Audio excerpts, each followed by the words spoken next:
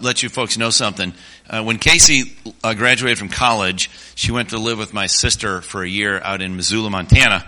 And there was a young pastor named Scotty starting a church out there. And Casey was a part of that church, and she was really, really excited about it. So we heard a lot about it. And since then, Barb and I have been out there to hear Scotty preach once, but I do download his sermons once in a while. It's a really great church, Zootown Church. And I was listening to a sermon several months ago, and it was a really good message. And at the end, he said, stay tuned. I have a little interview I want to play for you at the end of the podcast of the sermon. And it was a great story. He had a gal in, her name was Amy Johnson. I don't know where she was from, but she worked in an abortion clinic for a number of years, and eventually came out of the abortion industry to lead a pro-life movement in a certain area. So it's a story of her leaving the abortion industry and leading the pro-life march. And I thought, wow, that was a really great story. And I didn't realize it at all, but I just found out 2 weeks ago that her story is the root of a movie that's coming out this weekend. Actually, it's opening in, I think, Savoy on Thursday, but it'll be in, I hope, other theaters this weekend and following. The movie is called Unplanned, and it's the story of Amy Johnson. I don't know any more about it, but I heard the interview with her, and it's her story, and it's about the abortion industry. So I just want to make you all aware of that. I was fascinated by her story in a 20-minute interview on the radio. I'm assuming that the movie is also going to be pretty good. But Unplanned is the movie. It's her story about her work in the abortion industry and then onto the pro-life movement. And I think it's going to be a really, really good movie. So I just encourage you all to at least take a look at that and maybe go see the movie. It is R-rated, just so you know that. Thanks.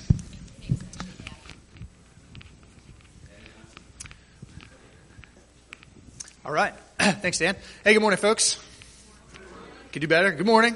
Hey, glad you're all here. Hey, grab your Bibles and let's turn to two New Testament books as we continue to work our way through our sermon series in the New Covenant this morning, looking at the first of three provisions of the New Covenant, our new purity. We'll begin in Colossians chapter 2. So if you have your Bibles, let's turn there, Colossians chapter 2. And then if you want to put your finger in Romans chapter 4, just a few books to your left. Colossians chapter 2 and Romans chapter 4 as we take an initial look at the new purity provided and the new purity procured. And then next week we'll look at the new purity in practice. So I trust that you're there or close to it, Colossians chapter 2 and Romans chapter 4, and that's pretty hot. I'm not talking about me. Okay. Colossians chapter 2 and Romans chapter 4. And then we'll pray, and then we'll dive right in. So would you pray with me, please? Father, we ask that you would be with us and that your Spirit would be among us, moving and teaching us, instructing us, sanctifying us, and saving us if we don't have faith in Jesus Christ.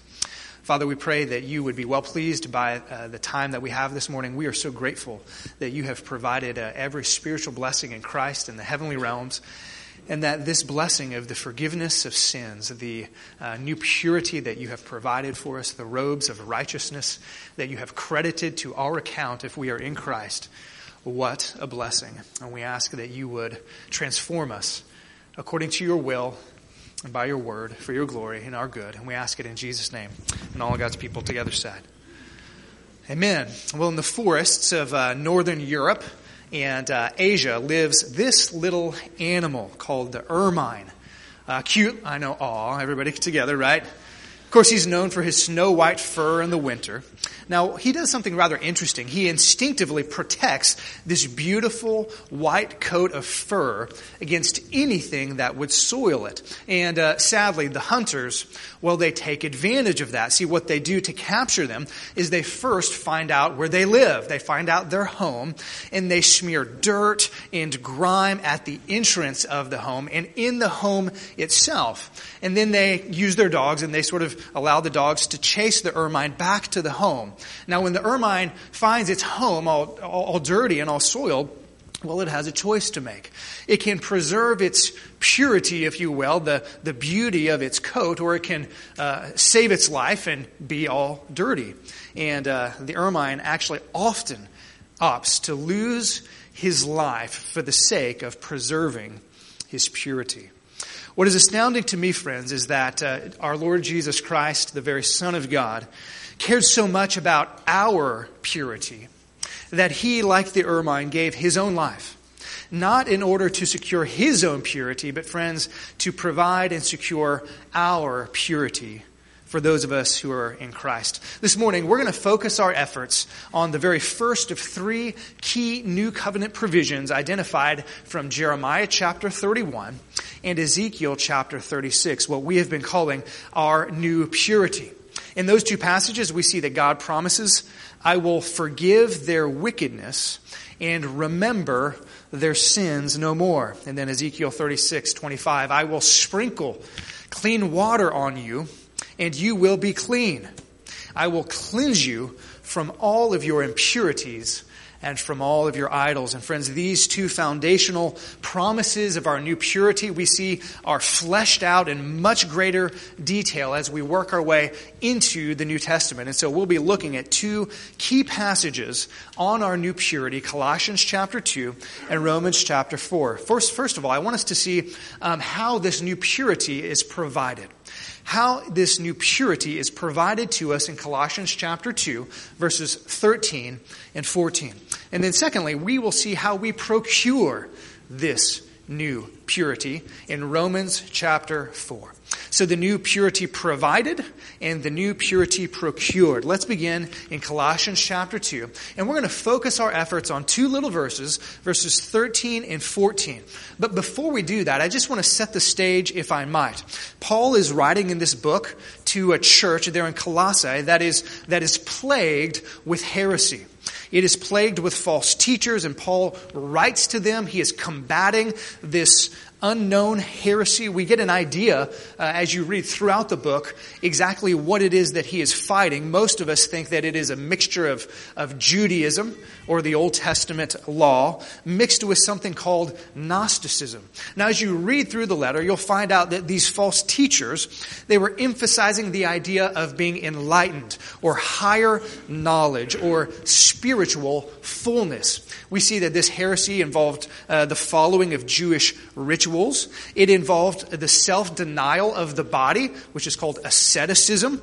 And it certainly, in fact, maybe most emphatically, had an unorthodox view of who Jesus was. And so what we see in the book of Colossians throughout is that he warns them about this heresy, and then he fights this heresy by emphasizing the divinity of Jesus Christ, an orthodox view of Jesus. Now, if you were to read chapter 2 today, and I encourage you to do that, if you were to read Colossians chapter 2, you would see that 3 times in this chapter alone, that Paul specifically refutes this heresy in verse 4 and in verse 8, and then a longer section in verses 16 through 23. He warns them about it, and then he combats it by pointing to the full deity of Jesus Christ. We see that clearly in verse 9.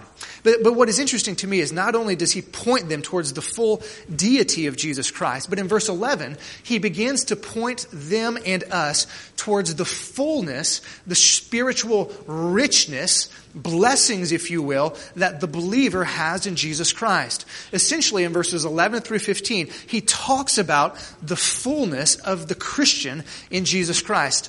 Take, for instance, in verse 11, if you have your Bibles open. In verse 11, he says that our slavery to sin has been removed, has been circumcised. In verse 12, he says we are united with Christ. We are raised to new life through faith in Jesus Christ. And so now, starting in verse 13, we come to the verses we'll be focusing in on. In verses 13 and 14, he continues to spell out this fullness that we have in Jesus Christ by describing for us the forgiveness of sins which is ours in Christ. So let's read the text together and then we'll work our way through it, starting in verse 13. Paul says, "When you were dead in your sins and in the uncircumcision of your flesh, God made you alive with Christ. He forgave us all our sins, having canceled the charge of our legal indebtedness, which stood against us and condemned us. He has taken it away, nailing it to the cross. Friends, the first thing I want us to see in verse 13 is this. He emphasizes at the front end our need for this new purity. That is the state in which we were in before we became Christians. Notice how Paul begins again in verse 13. He says, when you were, what, church? When you were what? Dead. When you were dead in your sins and in the uncircumcision of your flesh. Here he describes the state of everyone from the moment of birth to the moment of rebirth. And what is that state? He describes it as a state of spiritual death. Friends, this state, this dead state, is one of separation from God, both now and forever. It is a state in which we are devoid of any ability on our own to respond to God or rescue the situation that we find ourselves in. When you were dead. Friends, I don't know if you know this, but if you're a Christian, there was a time when you were dead. And friends, if you're not a Christian, you are dead. We are in a state of deadness. I've heard the story told of the former pastor up at Moody Church in Chicago, Erwin Lutzer.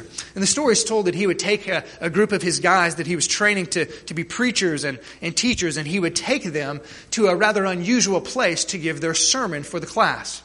He would actually take them to the local cemetery. And he would take them to the cemetery, and he gave them these instructions. He said, men, each of you find a headstone. And so each of them would find a headstone. And he would then proceed to have them preach their sermon to that headstone. Now that had to be pretty unusual. I don't know how I would feel about that. But he did it to make a point. He wanted to remind them that when you preach to those who are spiritually dead, to unbelievers, that they are unable to respond without divine grace, without divine intervention. And friends, it's significant. Paul begins here when he talks about the riches of the forgiveness of our sins. He has to begin here because it's then and only then when we've gotten a clear glimpse of the holiness of God, when we have gotten a clear glimpse of our dead state and our infinite guilt before Him, only then will the forgiveness and the purity that is being offered to us, only then will it be, the most pressing need in our lives. Well, Paul continues. He says, while you were once in a spiritual coffin, what happened? Did God leave us in that state? No, He did not, right? He didn't leave us there. He continues, when you were dead in your sins and in the uncircumcision of your flesh, what does He say next? God made you alive. God made you alive with Christ. Here Paul tells us that God is the one who initiates salvation, that God is the one who initiates the forgiveness of sins. He is the one who enables salvation because, friends, spiritually dead people can't resurrect themselves, right? We need God to do that which we cannot do. And in conjunction with this, not only does He bring the dead back to life, but He continues.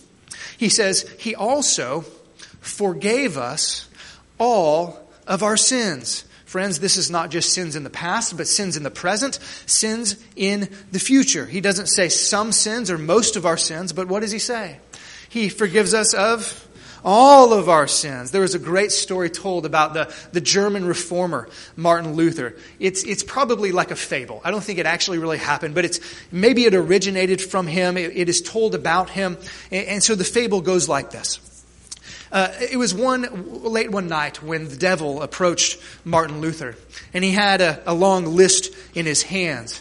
And he proceeded to show Martin Luther this list in which he was accusing Luther of sins that he had committed. See, Martin, this is what you did then, and this is what you did here, and this is what you said that day, and so on and so forth. And so the devil came to accuse Martin Luther.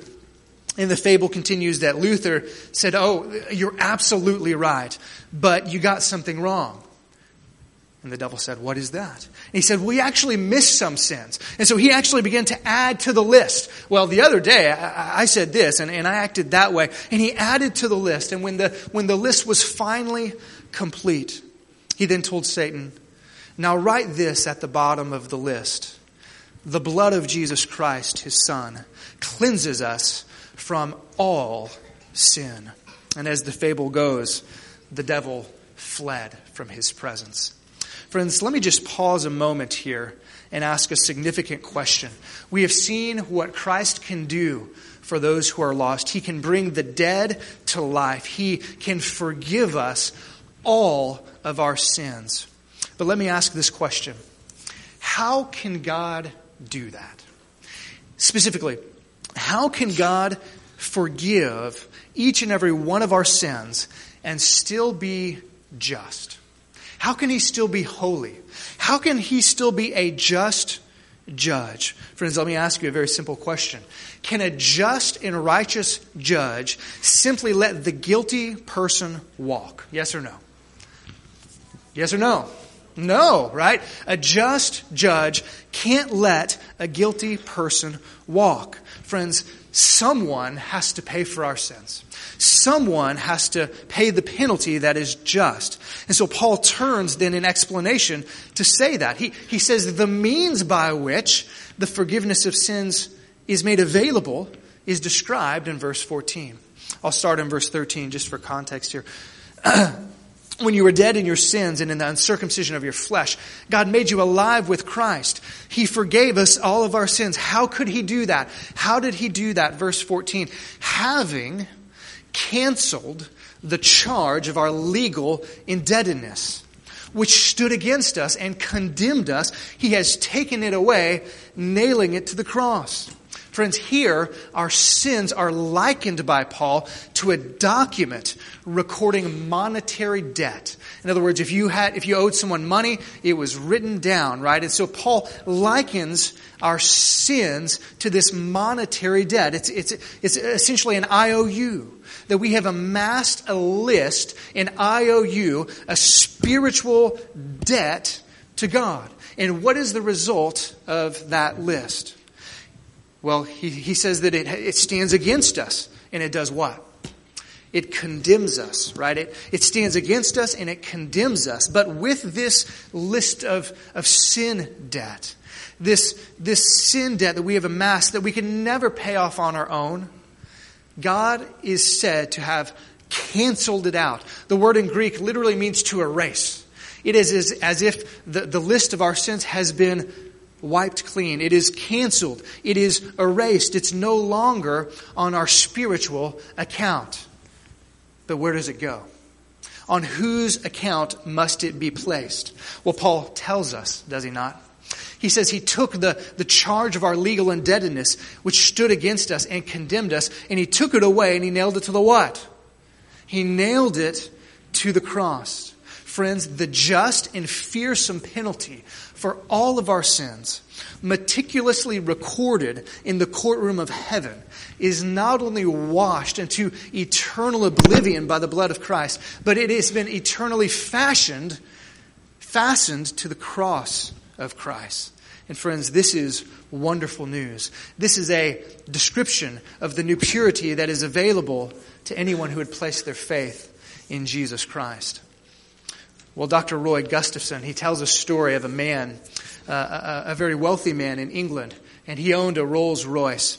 And so he decided to take that Rolls Royce, across the pond and to go to Europe and to go on vacation. And he was driving around Europe and something happened. His engine started to break down. And so he cabled the Rolls Royce company. This was many years ago. He cabled them and he essentially said, I'm having trouble with my car. This Rolls Royce that I bought from you. What do you suggest I do? As the story goes, the Rolls Royce said, we'll send a mechanic right away. And they did. They flew the mechanic over. The mechanic came and repaired the car, and the man enjoyed the rest of his holiday. Of course, in the back of his mind, he's thinking, how much is this going to cost, right? They sent a mechanic across the pond. How much is this going to cost? And so he wrote a letter once he got back to England asking, how much is this going to cost me? And in response, he got a letter that reads this way. Dear sir, There is no record anywhere in our files that anything ever went wrong with a Rolls Royce. Friends, essentially, if I might illustrate it this way, Paul is saying to us in Christ, in Colossians chapter 2, 14 and 15, that when we are in Christ, it's as if God is saying, there is no record anywhere in my files, on your account, that anything has ever went wrong. This debt, our legal indebtedness, has been wiped away and nailed to the cross of Christ. And so this is the provision that God makes available, the forgiveness of all of our sins. But as we move from the new purity provided to the new purity procured, well, we need to ask yet another question. How can this be true personally for us? How can this be true for me and for you? It's one thing to know that God offers the forgiveness of sins through Jesus Christ, and yet it is an entirely other thing to procure it for oneself. I think the key phrase here is what we see in Colossians 2, that God made you alive. God made you alive with Christ. He said, God made you alive with Christ. It's only when we are united by faith in Christ, to Christ, that this new purity is applied to our account. And so what I want us to do as we shift gears to Romans chapter 4, if you have your Bibles, let's turn there. In fact, you can go to Romans chapter 3. We'll be looking at verse 22, and then we'll be working into Romans chapter 4. We have to ask the question, how can we procure this new purity that has been provided for us? How can we procure it?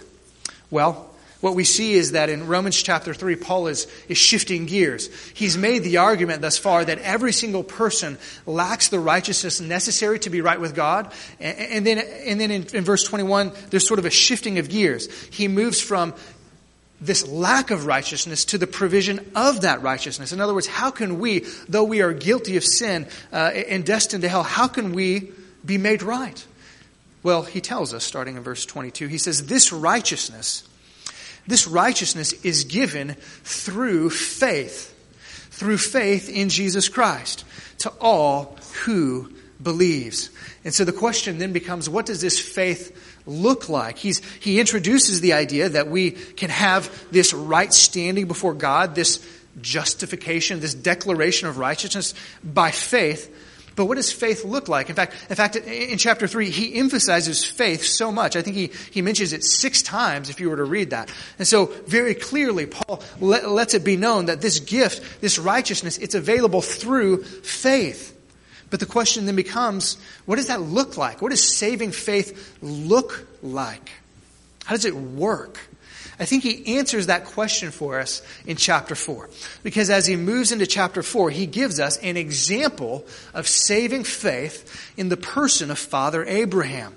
So let's begin in verse 1. What then shall we say? What then shall we say that Abraham, our forefather, according to the flesh, discovered in this matter? If in fact Abraham was justified by works, he had something to boast about, but not before God. What does Scripture say? And then he quotes Genesis 15. Abraham believed God, and it was credited to him as righteousness. So if I could summarize these verses for us in verse 1. What does Abraham's example reveal to us? Paul asks in verse 1. Verse 2, he says, well, if Abraham could have earned salvation, if he could have merited it, then he would have something to boast about. But that's not, in fact, what happened. Verse 3, what does the Bible teach? What does the Bible say about how we are made right with God? Answer, it's found in Genesis 15. God gave Abraham a promise. Abraham simply believed that promise, and then the righteousness of God was credited to his account. And so Abraham's example is an example of saving faith, of grace through faith. And so he gives us an example of a living person. But the verses I'd like to focus on are verses 4 and 5. And I think they're a wonderful example of how one procures this new purity, the forgiveness of sins that has been made available through the life and death and resurrection of Jesus. And he uses another example, not an example of a person, but, believe it or not, the example of receiving a paycheck. We all love paydays, do we not? We love paydays. We get what we have worked for. We get what we have earned. And he uses this to teach about how one procures our new purity. Notice verse 4. He says, now, to the one who works, wages are not credited as a gift, but as an obligation. So, follow Paul's logic here, right? He says, when you go to work, and when that paycheck is in the mail, or when they hand it to you, or when it shows up in your bank account, right? When you receive your wages, what is the nature of that paycheck? Is it something that you have earned, or is it a gift? Which one? Option number one, right? You worked for it, therefore you received it. In other words, it's not credited to your account as if your employer was simply being nice to you, right? It's not a gift. That's what makes a wage a wage. You earn it, right? They are earned. Friends, let me just pause here and say that this is how many people view being made right with God. This is how many people view going to heaven. This is how they think it's going to work, like a wage. Because in a sense they're a good person. They're better than most. They're better than at least their neighbor, right? Maybe they're not as bad as the worst human being because they try hard to do what is right. They try to do religious activities, possibly. They go to church every now and then, or they were baptized as an infant or even as an adult. They give money to church and to charity, or maybe they serve on a board. And so they think on the day of their death, when they stand before God, that God will give them what? A gift? No. That God will give them a wage, an obligation, entrance into heaven. That is something that they have earned. Friends, let me say what Paul is about to say. That is not how it works. That is not how one goes to heaven. Notice verse 5. However, Paul is going to make a contrast here. However, to the one who does not work, but trusts God, who justifies the ungodly, their faith is credited as righteousness. And so now we see in stark contrast to verse 4, salvation, this new purity, is not granted to the one who works. Rather, quite the contrary. It is granted to the one who does not work, who does not try to earn it. I want us to see two things about this. Two things about how one procures this new purity. Number one, there is a rejection of personal merit. There is a rejection of personal merit. Did you see that? Paul says, to the one who does not work. Friends, let me be clear as I can. If we trust in anything we have done, or in anything that we could ever do to get us to heaven, to be right with God, then we will miss out on God's salvation. One commentator puts it beautifully when he says this.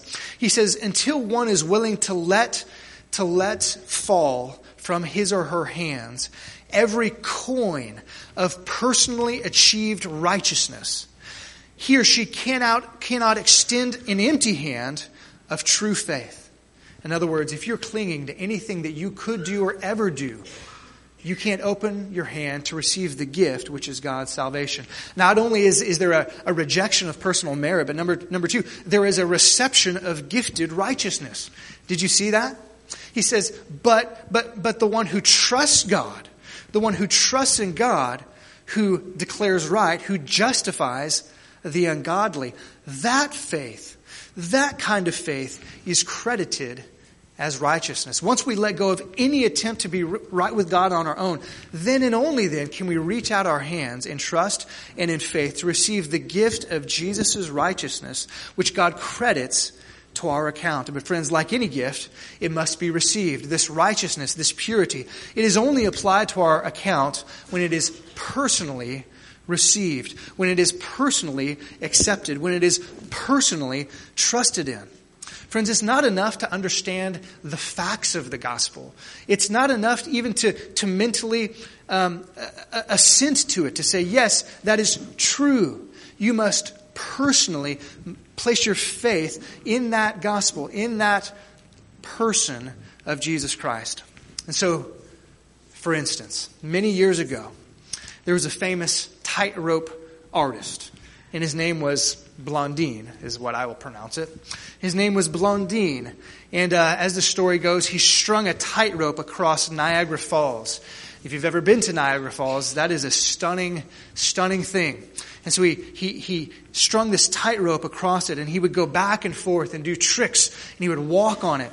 And one day he had a wheelbarrow, and he said to the crowd, "How many of you think that I can take this wheelbarrow all the way across and back?" And they all cheered, and they all applauded, and they thought that he could. And so he did it. He took the wheelbarrow all the way across and back to the other side, and the crowd was mesmerized. Oh, there it is. There's a picture of it. They were mesmerized, right, that he could do it. And so then he looked at the crowd, and he said, "Okay, who believes I can carry a person in the wheelbarrow on the other side?" And the crowd applauded. "Yes, you can do it. You can do it." And then he said, "And now I'd like to take a volunteer." And he looked across the crowd, and as you can imagine, there was no single soul that day who wanted to place their very life in the hands of this tightrope walker who had demonstrated that he could do it. They believed in their mind that it could happen, that even he could do it.